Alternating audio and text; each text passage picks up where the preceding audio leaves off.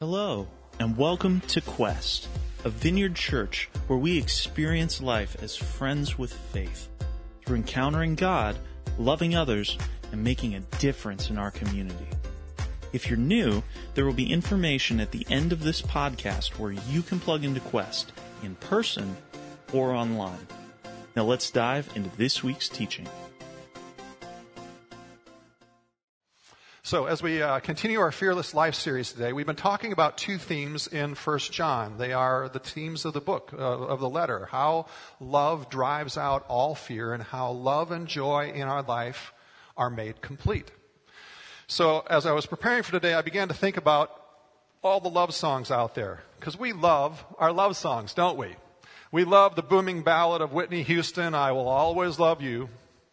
We love the Beatles, All You Need Is Love. We love the Supremes, Stop in the Name of Love. We've got all sorts of songs where our culture tries to capture love and what it means to love and the importance and the pursuit of love. And it doesn't hurt that our culture makes $1 bazillion off of that endeavor, too. And there's actually, the Frozen has a song, Love is an Open Door. I'm a testament to the fact that that is not always true. Love was not an open door for me with Wendy. The first time I asked her out, the conversation went like, can we go out Friday? No. Can we go out Saturday? No. I was persistent enough. I had to ask 3 times before the door cracked open and we went out to church together on Sunday. We even have deep theology represented in love songs like Meatloaf's song. I would do anything for love, but I won't do that. Or Nat King Cole's Unforgettable, the better, more epic version of how memorable and impactful love can be in your life as compared to Willie Nelson's You're Always on My Mind. And then there is Charlie Robbins' love song, You Are Not the Best, but the Best That I Can Do. In which he sings that the pretty girls will always leave you crying and the ugly girls will leave you too, but who cares? So I'll just settle for you. That's such a great bar to set for love. I mean, come on. Love is something we long for, and it can also drive us crazy, and so Queen captured that in a crazy little thing called Love, and I think maybe the best love song of all is Boston's More Than a Feeling. Boston, I think, gets it more than most. Because, frankly, if love is defined as just feelings or romantic attraction, which are all byproducts of love, we miss the depth of what love is. A central theme in 1 John is, how is love made complete in us? And that's going to be our focus today. And we're going to look at some of the scripture verses we've looked at over the last couple of weeks and expand on those and some additional verses as well. But imagine again for me to get back into this. John, Jesus' closest friend, now a very old man, 90 years old, coming to share one last time with you before he dies. And he writes this in 1 John 4. He says, Dear friends, let us love one another, for love comes from God. Everyone who loves has been born of God and knows God. Whoever does not love does not know God, because God is love. It's kind of one of those drop the mic, those are just straight forward, kind of hard words. Whoever does not love does not know God. Wow. That's really blunt and honest. And I think it elicits for us a main question that we're going to deal with today. Is God's love growing in you? Are you more loving today than you were yesterday, than last year, than 4 years ago, than 10 years ago? If you are growing in love, John says, if you are not growing in love, John says, you are not following God. And John is not saying to us that we have to be loving in order to earn our salvation. As we continue to follow God, though he is saying we should see signs, we should see evidence, and that evidence should be each of us growing in loving other people more and better. Why? Because whoever does not love does not know God, because God is love. Everything we know about love is based on who God is. Love is not something separate from God like an entity or an emotion or a set of behavioral or moral principles. God is love. We have to look at God for us to even begin to define and understand what love truly is. John goes forward and to define more precisely what love is, saying this in verse 9. He says, "In this, the love of God was made manifest among us, and God sent his only Son into the world." So John is saying Jesus is the manifestation of God among us, the touchable, seeable, hearable, observable, tangible person of God. Love, real love, is also certainly more than a feeling because God sent. Therefore, love intentionally is something that initiates action. Love doesn't wait for other people to act. Love initiates action even before the feeling, even before getting anything back, before the other person responds or does their part. The passage goes on in verse 10 and says, God sent his Son as an atoning sacrifice for our sins. So what does love look like? How does that add to that definition? It's this way. Love intentionally initiates self-sacrificial action. See, this is the big idea of John's entire letter, that if self-sacrificing love is not at the core of our being, consistently growing stronger in us, then God is not in us and we are not actually following God. You can say you believe in Jesus, you can say you are a Christian, but if there is no evidence of growing in love, John, a few verses later in verse 20, puts it even more bluntly by saying, whoever claims to love God yet hates his brother or sister is a liar. For whoever does not love their brother and sister whom they have seen cannot love God whom they have not seen. If growing love is not evidenced, then you're deceiving yourself and you're living a lie. What John is saying, it is inconceivable that you can encounter the love and grace of God and not be changed by it. Again, John's not saying that you have to do all these loving actions in order to be saved. He's not saying that you have to be good enough and self-sacrificial enough to be saved. Why? Because God loved us first in sending Jesus. And salvation is simply our receiving of that love that Jesus initiated to us first and responding to it by committing our lives to growing in and becoming more like Jesus every day. And we know that's going to be a lifetime worth of growth. See, the intent of John writing this letter is to give us all confidence and assurance that we are following God, that we're actually on the right path. So let's jump back to verse 11, where John goes on and says, "Dear friends, since God so loved us, we also ought to love one another. Because if God is love, we ought to do the same." Right? So allow me to go quickly on kind of an attached rabbit trail. The Achilles heel of secularism in America, atheism, philosophical naturalism, whatever term you use to talk about that, is that it is a worldview that without God cannot provide a reason for the ought to love one another. Almost everyone says that love is a good thing. And almost every secular person I know is a loving person. But philosophically, they can't provide the ought for love. Their worldview provides no solid reason for good, for right, for love. And those are not just my words. Those are the words of the greatest minds who are secular naturalists, materialists, determinists, whatever, of the secular atheism idea. If we evolved by natural processes, they would point out, why ought we to love? I mean, survival of the fittest and mere biology, if it dictates everything, why would we ever sacrifice for anyone or show grace to anyone? I mean, some would say, well, that's because we would do that because it's best for the species. But that's not an ought. That's simply a fancy form of self-interest. That's not love. By sheer force of logic, if I become convinced, if I believe that view, that killing you would be better for my survival or other people's survival, and I'm stronger than you, then there's nothing keeping me from doing that. And certainly people who are secular and atheists are moral and can be moral without God, but their belief structure, their life's guiding philosophy does not support that morality. While in fact their experience and their argument for love and morality actually logically leads them to look beyond biology and naturalism to God. As Christians, we say we ought to love. Why?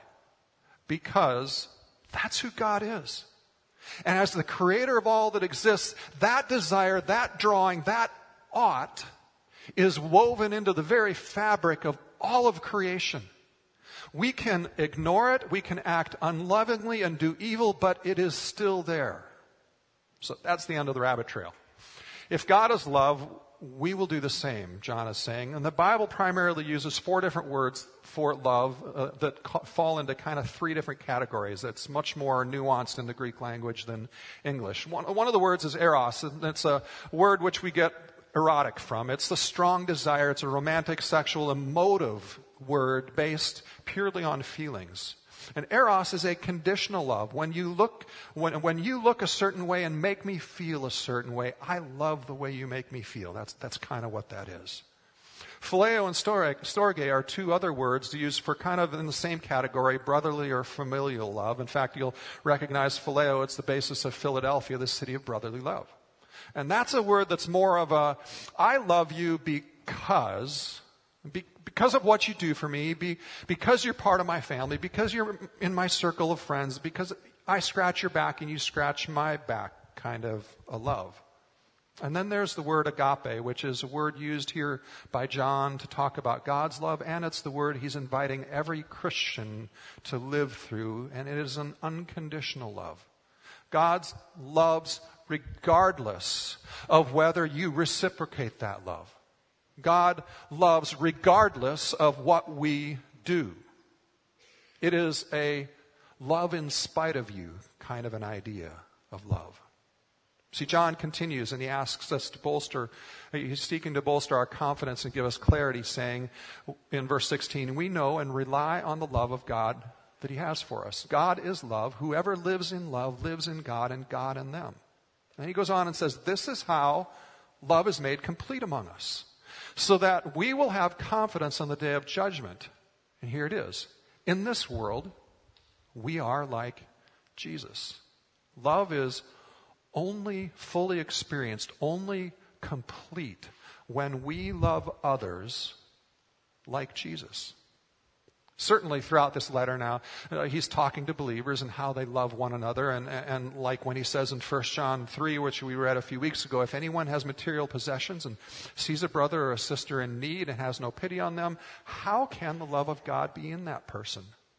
And he says, dear children, let us not love with words or speech, but with actions and in truth. To love with actions is for everyone. And Jesus certainly loved his followers and his friends really well. But in that previous verse 11, John says, in this world, what he's communicating there is this temporary time frame. We won't be here forever. This is not our eternal state of being that we live in right now. In this world, we are like Jesus. So it begs the question, how was Jesus in this world? What was his primary mission in this world? Well, in Jesus' own words, his primary mission was to seek and save the lost. There's only one thing we can do now in this life that we can't do in eternity, and that is to seek and save the lost. It was the primary focus of Jesus' love, and if we truly follow Jesus in becoming like him, it is a growing primary focus of how your and my love will grow and be expressed.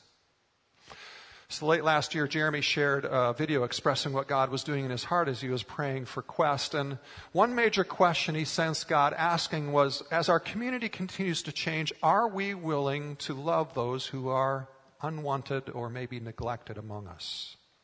Jeremy, Wendy and I were talking about this recently, and I'll admit I was struggling. I was a little bit discouraged with how we as a church can identify and be more effective at identifying and engaging the neighborhoods around us and then meeting the needs in our community. And I started thinking about some of my friends who are pastoring in urban areas where the needs are more obvious and at least initially much easier to engage with. And those friends are seeing many, many people come to faith in Jesus. And I remember back to when Wendy and I and our family were part of one of those churches like that. And the prayer needs were so much different than ours on a regular basis. And Wendy remembers one day a woman coming up to her after service and asking for prayer. And her question for prayer was, I need to know whether I should prostitute myself this week in order to feed my children or not. Tough issues. Desperate need for Jesus was clearly seen. And yet Jeremy reminded me of what I know is true, but it so easily gets lost, I think, for all of us. He said to me, look where we are. We live in suburbia. The cry of suburbia is different than the urban setting. It may be softer. It may be dressed up a little nicer, covered over with nicer things, but the cry is still there. And then he went on to share how he's building a relationship with the friends at the bus stop and at his kids' game, and how those relationships are getting to the point of trust where they can talk about really honest needs and conversations and even about faith in just a friendly, honest way. And the truth about the softer cry of suburbia is so many people around us are going through, you could name almost any difficulty, but let's just use the example of marital difficulties that you would never know. And they think they're alone in those struggles. They think everyone else is doing well and everyone else is happy because all they see is the happy faces on Facebook, and all they hear is when they ask you how you're doing is, I'm fine, I couldn't be better, kind of statements, right? But at home, they're feeling the disconnect between them and the person they love, struggling with communication and parenting disagreements and work-life balance and stress and anxiety and with need. We are getting lonelier as a culture, especially in suburbia. The General Social Survey found that the number of Americans with no close friends has tripled since 1985. 0 is the most common number of confidants reported by almost a quarter of the people surveyed. Likewise, the average number of people that Americans feel they have, that they can talk to about important matters, has fallen from 3 down to 2 on average. And surprisingly, loneliness is most prevalent, according to the studies, among millennials. We know there's need. They want community. They need genuine relationships that are safe. See, where they can talk openly and receive support and encouragement and to love with self-sacrificial love. Do we want to be a part of loving like that in our community? I think the answer is a resounding yes for all of us. Allow me to take you through a quick kind of experience test that'll kind of test this. If you would, I'd like you to close your eyes. And as I mentioned a bunch of names, I want you to get in touch with whether you are centered in God's love for them by your heart response. Is your heart response a stronger sense of love that wells up within you when I mention a name, or is it a stronger sense of negative because of what you've heard about these people I'm going to talk about? And I understand something. I didn't pass this test. None of us are probably going to pass this test. That's not the point. So here's the first name. The Kardashians. How do you feel in your heart about them? What about Oprah? How do you feel in your heart about Kim Jong-un? Or Andy Stanley? What about Barack Obama? Or Donald Trump? How about Tom Brady? Okay, Patriots fans, no yelling right now. What about Tim Tebow? Or Ronald Reagan? Okay, go ahead and open your eyes. Now, what probably just happened is that the ones you like, you probably had this kind of big warm feeling start to pop up in your heart going, I love Tim Tebow, I love Reagan, Reaganomics, the wall coming down, the Cold War ending, for the good old days, right? And then there are people like Trump and Obama who, depending on your background, you may either love or hate.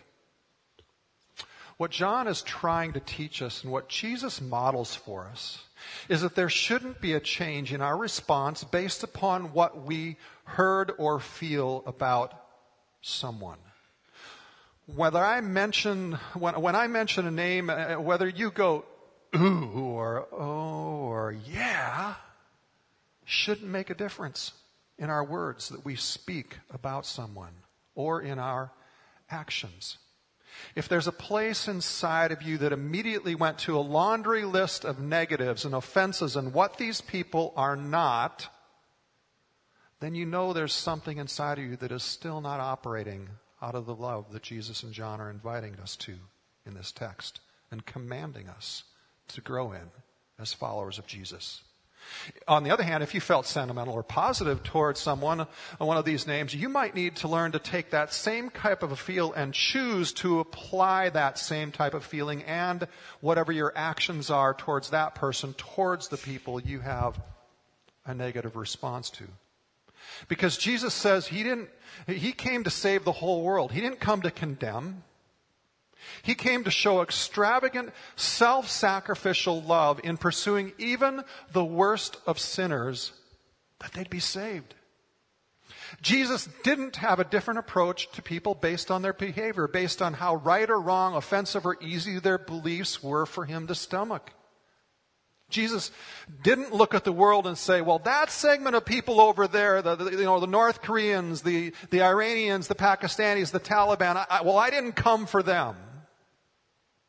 Jesus didn't say, I'm going to avoid them because they're really hard for me. They drain me. They scare me. They tire me out. They anger me. See, there are very few people, I think, who hold popular figures, whether celebrities or politicians or athletes, in their heart in a balanced way, because they are so sensationalized and so much rumor mill and soundbiting goes on. Reactionary attitudes in us come from a lack of love. We freak out over a Supreme Court decision or an election or a celebrity's highly publicized agenda that violates our sense of decency or morals, and it's an evidence that we still lack love, that we fear more than we love. And fear always leads us to negativity and to reaction. Perfect love, John says, casts out all fear. I heard a story this past week that I think concisely illustrates this. It was shared by Sean Boltz, a Christian pastor and author who planted a large church in the Hollywood area. He was sharing a story of how he was getting ready to go to a conference to hear one of his favorite well-known Christian speakers and really looking forward to that. And at the same time, he was sharing how excited he was because of one of his friends who had just told him a really cool personal story. So this friend of his was an entertainment manager who had come to faith in Christ about a year earlier and had been a drug addict but had become clean since coming to faith in Jesus. And during that year, this friend had let go of some of the music clients because there was too much drugs in the culture and he couldn't be around it while he was getting clean. And one of his clients was a well-known famous pop star that everybody would recognize the name, but we're not going to say the name. After a year, he finally went to one of her concerts to reconnect and kind of say hello again. And afterwards, he was invited backstage. And over on one side of the room where there was all the drug partying going on, and he found her over on the other side of the room, and she invited him to come over there and talk away from that. And she kind of said to him, hey, what's going on? You're usually in the middle of the party. She was shocked he wasn't over there doing drugs with everyone else. And he noticed she wasn't doing that either. And he replied, well, this is going to sound cliche, but I met Jesus. I've been sober for a year and I'm the happiest I've ever been. And she said to him, I knew something profound had happened. You need to tell me what's happened. And he went on to share all about all the changes and how he came to faith in Christ and the changes since becoming a Christian. And towards the end, she says, this is the most real, authentic, spiritual journey I've ever heard. And then she went on to say this. She says, I am on a spiritual journey myself, and I'm not ready to become a Christian yet. But would you pray for me that I would encounter God in the same way you have? And in that moment, they stopped and they prayed and they cried together and continued to talk a little more. So fast forward to the conference Sean was at with this very well-known speaker, and he was amazing, and the message was great and doing better all the time. And then all of a sudden the speaker got to a point in his message where he said, he said, well, there's this very well-known, and he named the pop singer that we were just talking about just a minute ago. And the speaker went on to rail on her about how she was responsible for the immorality of the younger generation, and God was going to judge her. And Sean's sitting in the audience going, no, she's pursuing God, and when you say this, you're big enough known that everybody's going to tweet this out, and she's going to hear it, and she's going to think God and Christians hate her. And that's when Sean felt like God spoke to him and said, you'll never have the authority to influence those you don't love. I've been thinking about that statement and how it applies to my life as well as the church. Could it be that we, the church, are having less authority and less ability to influence our culture because we lack a complete full love like John and Jesus are inviting us to? As the church, it's so easy for us to see where the enemy is at and how people are failing. It's so easy for us to point out the darkness. But we are to be, John teaches us, with the image of darkness and light, we are to be preoccupied with the light. And that makes darkness seem small. It's not that we don't have clear ideas about what the Bible teaches and what's right and what's wrong, but if the gospel is good news, what is the good news people around us are hearing? The church is more often known for what we're against than what we are for. And yet, when Jesus saw people, he saw what they were originally designed to be. He saw them as though the person had been following him their entire life and been perfect and never sinned. And he saw that as the potential for everyone he met. That's how Jesus sees us, loves us, and that's what he draws on in each of us. See, this focus applies to even how we think about church as well. Much of our focus so often in our own personal discipleship and growing in Jesus is for us to overcome something, to overcome our sin, which is important. But Jesus sets for us a higher goal. He wants us to focus on becoming something, not just overcoming something. See, Jesus knew the frustrating, the negative things about his disciples and the people he interacted with every day, and he would challenge them from time to time, but most of his focus was on helping people know who they were truly created to be and who they were becoming instead of what they were not. How many times do others need to hear from each of us that we don't agree with them? How many times do we need to point out to someone that they're sinning, that they've messed up again, saying, stop it, stop doing that? See, what people need to hear even more from us clearly is that there's still hope, that God has so much for you. And God is so much in love with you and wants you to experience that. In the midst of evil, God is good. So this week when we look at others, especially those who are difficult and frustrating for us, what do you see? Do you see who God is calling them to be and focusing? Are you focusing and praying and acting loving toward that? Or are you focused on what they are not and becoming negative and critical and frustrated? Jesus' lesson and John's lesson for us is You won't have authority to influence those you don't love. Because whoever does not love does not know God. So is God's love growing in you this week? Would you stand with me as we pray? Lord, we are just so thankful that you love us like that. That you send Jesus as touchable, tangible, to show us how radically you are unconditional in your love to us. That Jesus can stand before us and say, I didn't come to condemn, but I came to save. That Jesus can pursue us even in our darkest moments and be there. Lord, we are so grateful. Father, would you forgive me? Would you forgive us? And would you take the negativity that so easily creeps in? And would you allow us to be the most honoring, loving, most positive about the potential of other people around us? The most gracious in our words and our actions. So that, Father, the love you want for us would be complete, and we would walk into the completeness of joy of that. But also, Lord, so that our whole community, our city, our state, our nation, those in Russia, that they would know that kind of love. And we would have the joy of seeing the lost found, the hurting healed.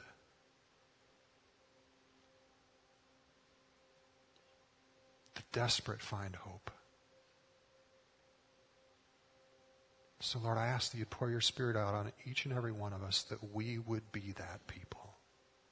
And Lord, right now as we turn to you, we give you praise and we worship you for that. In Jesus' name, amen. Thank you for listening to this week's sermon audio. If you're loving Quest Podcast, let us know on Facebook or Twitter by using the hashtag #GoToQuest. For more information on Quest, who we are, and what God is doing here, or if you would like to help support Quest financially, please visit us at gotoquest.org. That's GOTO Quest.org. Thanks for listening.